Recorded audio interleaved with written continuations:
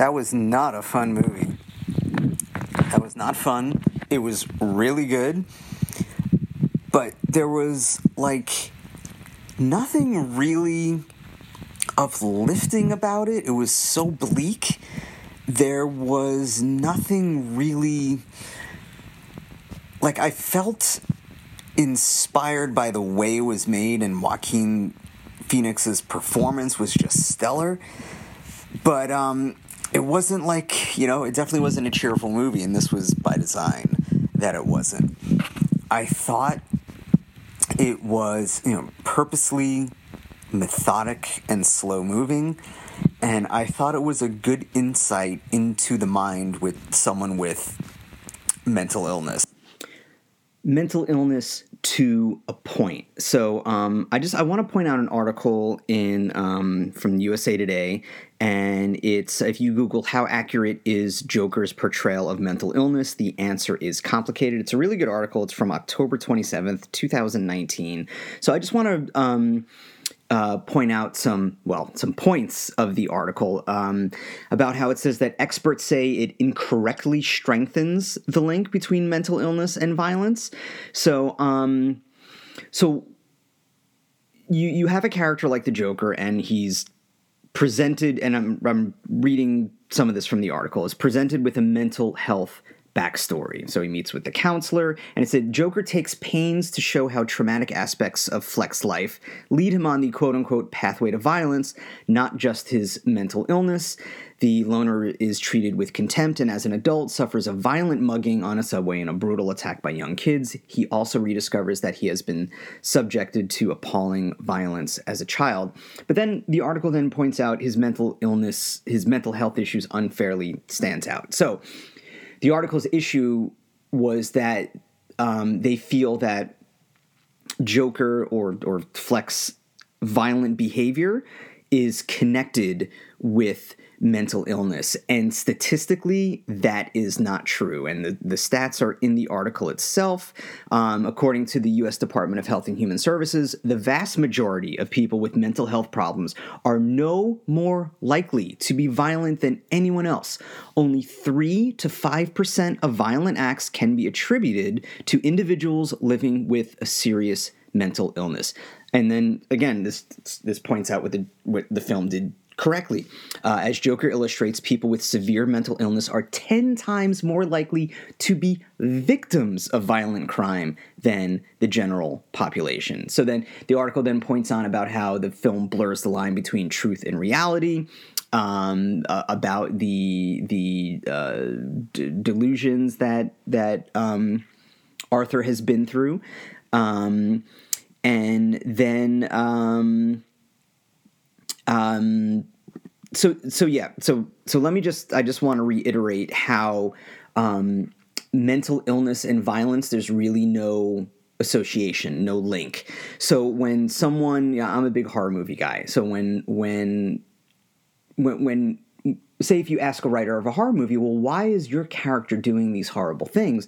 And if they answer, well, he's just crazy, that is, one, highly inaccurate about what real life portrays, and also kind of the lazy way out when it comes to character development. There are a bunch of little things, not little things, but huge events that can happen in a person's life that that makes a person what they are.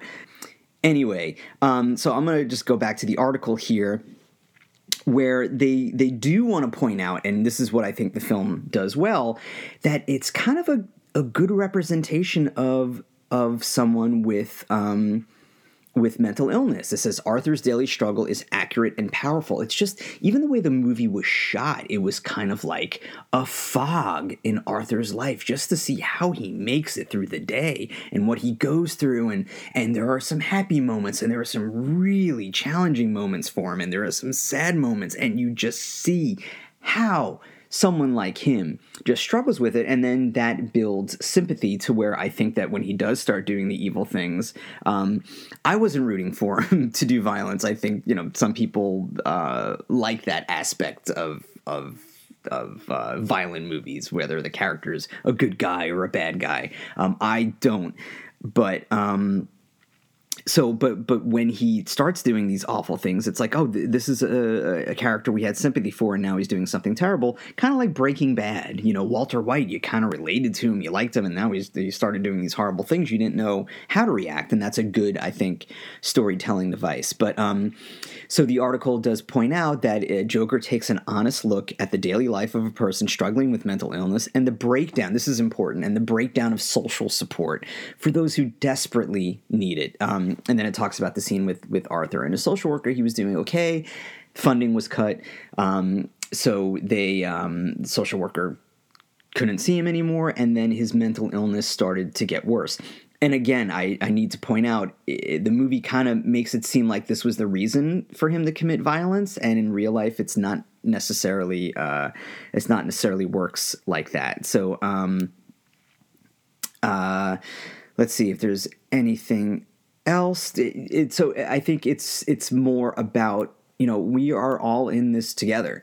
So if someone needs help, it will affect what one person goes through can affect a great many people, and that's why community is so important. So I would love for there to be mental health treatment for anyone who wants it and anyone who needs it, because it is such a struggle for what people with mental illness tend to go through.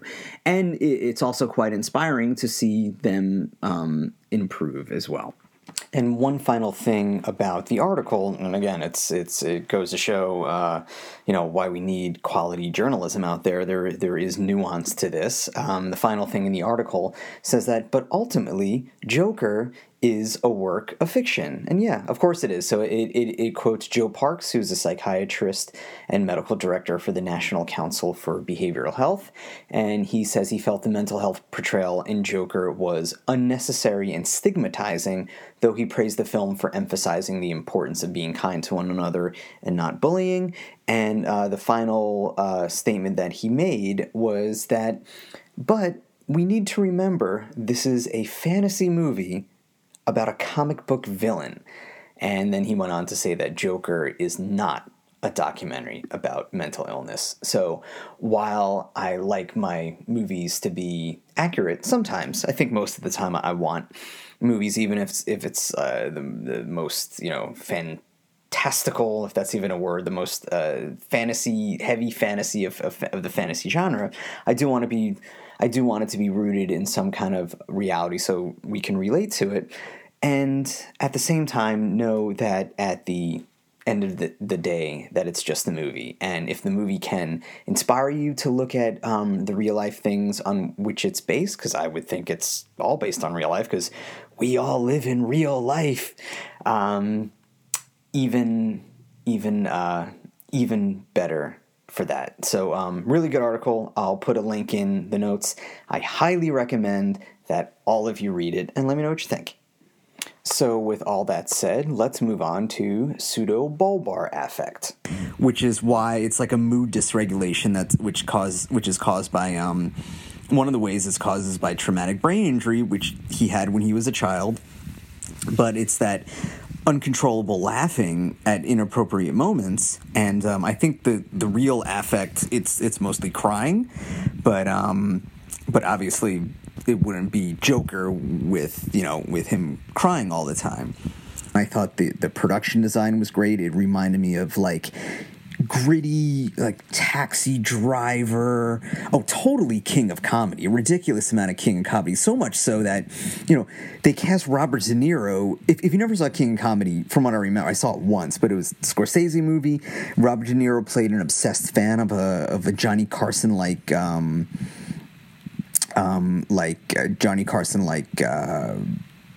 host. God, who played I'm blanking out on the talk show. I'll put it in the notes. Who played it was Jerry Lewis. Played the Johnny Carson-like character. So De Niro was this obsessed fan, and Joker was kind of like that. It totally took that from King of Comedy. And then there was a Taxi Driver aesthetic, another Scorsese movie. shows a gritty metropolis. I mean, Gotham City is totally based on New York out of the 70s, right when New York was like about to explode in riots and fires because like their budget was slashed, there was garbage piling up, there were blackouts. And then the line about the social services being cut. I mean, Reagan did that in the 80s. He cut all this funding, and you know the patients were let out on the streets. You know, so the Phillips and the other guy who wrote the movie, I'm blanking on his name right now. I think there were certain nods to that. I was a little thrown off, and like even though with his quote unquote girlfriend, I kind of knew. As soon as that scene where she said, "Oh, have you been following me?" And he's like, "Yeah." And she said, "Oh," you know. I said, "Oh, he's totally imagining this." Now, I don't know as far as delusions go if they're that vivid, but I'm kind of glad this was a delusion, because that was just ridiculously fake that anyone would just welcome this person in to their life like that, especially with a kid. So overall, I thought it was well done. It was a nice little nod to Batman. You saw Bruce and you saw Alfred and you saw his father. I think in most of the Batman stories, his father was a benevolent man, but I like how they portrayed Thomas Wayne as this, you know, oligarch and a man who says he cares about the people, but meanwhile, you know, he calls them clowns and he insults them, and you know, it's these people are crazy. So, and then Joaquin Phoenix's performance was just so good. He's probably going to get nominated for an Oscar for it, or at least if he doesn't, he should. And I'm comparing him to the other Jokers, and you have to go with Heath Ledger. And I was talking to my friend about this earlier today, because I saw the movie today, and I was talking to my friend right after I saw the movie, and trying to, who was better, Phoenix or Ledger? And my friend said he loved Ledger, but he liked Phoenix better, and I said it's hard for me to decide because they're both so different, you know? It's like chocolate and ice cream are both good, but they're both so different. How can you say what's better? And I think it's like this with Phoenix and Ledger. They're two totally different movies, almost totally different characters, even though they have the same name. Ledger was more, definitely more cerebral and obviously more talkative, and maybe the Phoenix character would have grown into the Ledger character. So the Ledger character, you know, it showed him as, you know, probably he was the Joker for a long time. So he started the plan and he got his stuff together. But both just awesome performances. As far as Nicholson, I mean, I guess for the, you know, even for the time, I thought he was a little too over the top, but I guess he was all right. I only saw the guy from Gotham once, and he was kind of over the top as well. Mark Hamill for the cartoon, that's over the top. I'm not a huge fan of over the top. I know the Joker's an over the top character. And then who was it? Cesar Romero, right? In the Adam West one, that was just campy to begin with. And then Jared Leto in Suicide Squad was, again, he kind of reminded me of Jim Carrey in a way, the Jared Leto Joker. So I wasn't too thrilled with him. But I'm so glad that Phoenix was able to build this character completely different from Ledger. There were some nods to him, though, I think, like sitting in the police car, like the kind of look. And I think I like to think Phoenix did that on purpose. So it's so good how just down to movement, down to the laugh, down to the way he spoke was so much different than Ledger, and that's really hard to do because Ledger was such an iconic role. So, I mean, if the Joker's going to come back, I guess Jared Leto's coming back, I don't know, I don't care, but if he is, or whoever plays the Joker next, and I'm sure there will be other Joker movies down the line in the future, but I'd be curious on that interpretation of it. I would think if I was going to play the Joker, definitely have him be a little more subtle. It's like, where else can you go? They're subtle most of the time, very cerebral, using psychology, you know, but almost passive aggressive and subtle, and then of course being over the top when it calls for it. So I don't know, maybe that's how I would play it. I guess it would depend on the script, but I would love to play the Joker. I mean, who wouldn't? So but I thought the movie was really well directed. The production, the sets were great, or the production design was great. So I thought it captured the grittiness of the city and the kind of unease you get from a city like that. I thought it captured it really well. There was always like a lack of safety. I'm just gonna be a little nitpicky. The scene where Arthur went to get his mother's records and he got them that easily, he wouldn't have even, I mean, any responsible clerk would have been like, who are you? And we can't release these records because there's privacy. So it's nitpicky, but I don't think that would have happened. He was able to sneak into the movie theater watching Charlie Chaplin. He did that pretty easily. He got very lucky evading the cops. So and he did get captured at the end, but he seemed to be out for a while. But again, I guess this was the time where it was before cameras everywhere and DNA testing and all that. So, but if he got captured right away, it would have been a really short movie. So, I thought it was really good, really bleak, really, really dark. And one of those movies that sits with you. And I like movies that sit with me and gives me gives me moments to think about, like wow, what a really dark exploration. Oh, and then when Arthur finally went on the Robert De Niro's show, I don't know, like I realized the show was live, but I don't think they would have let him go for that long without security coming out. When he admitted to killing people, I don't know, maybe they would have played it off like, oh, are you kidding? But as soon as they figured out he was serious, he'd be like, okay, everybody stop. We're calling the police. Get security out here right now. But I realized they had to have some kind of big impact for it to work down the line. So overall, good. Yeah, I wouldn't really consider it a superhero movie at all, because and that was another thing. I felt like you just felt so unsafe. There was no redeemer, no good guy. I guess the Joker can be kind of considered an anti-hero, but I wouldn't go that far because he wasn't doing anything heroic. He was just killing people and causing chaos. And there was no savior. There was no hero to save the day. The cops tried, they failed.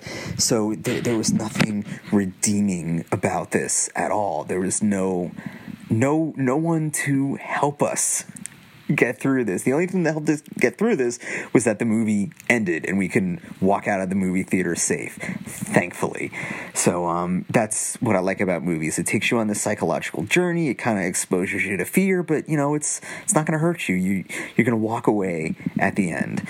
So hopefully you don't walk away from this podcast, or if you do walk away from this podcast, hopefully you listen to more of them. So you can find me on Twitter at MMAM Podcast. You can find me on Facebook at MMAM Podcast. And you can email me at MMAMpodcast@gmail.com. It'd be great to hear from you. All right, everybody. Have a good one. Bye.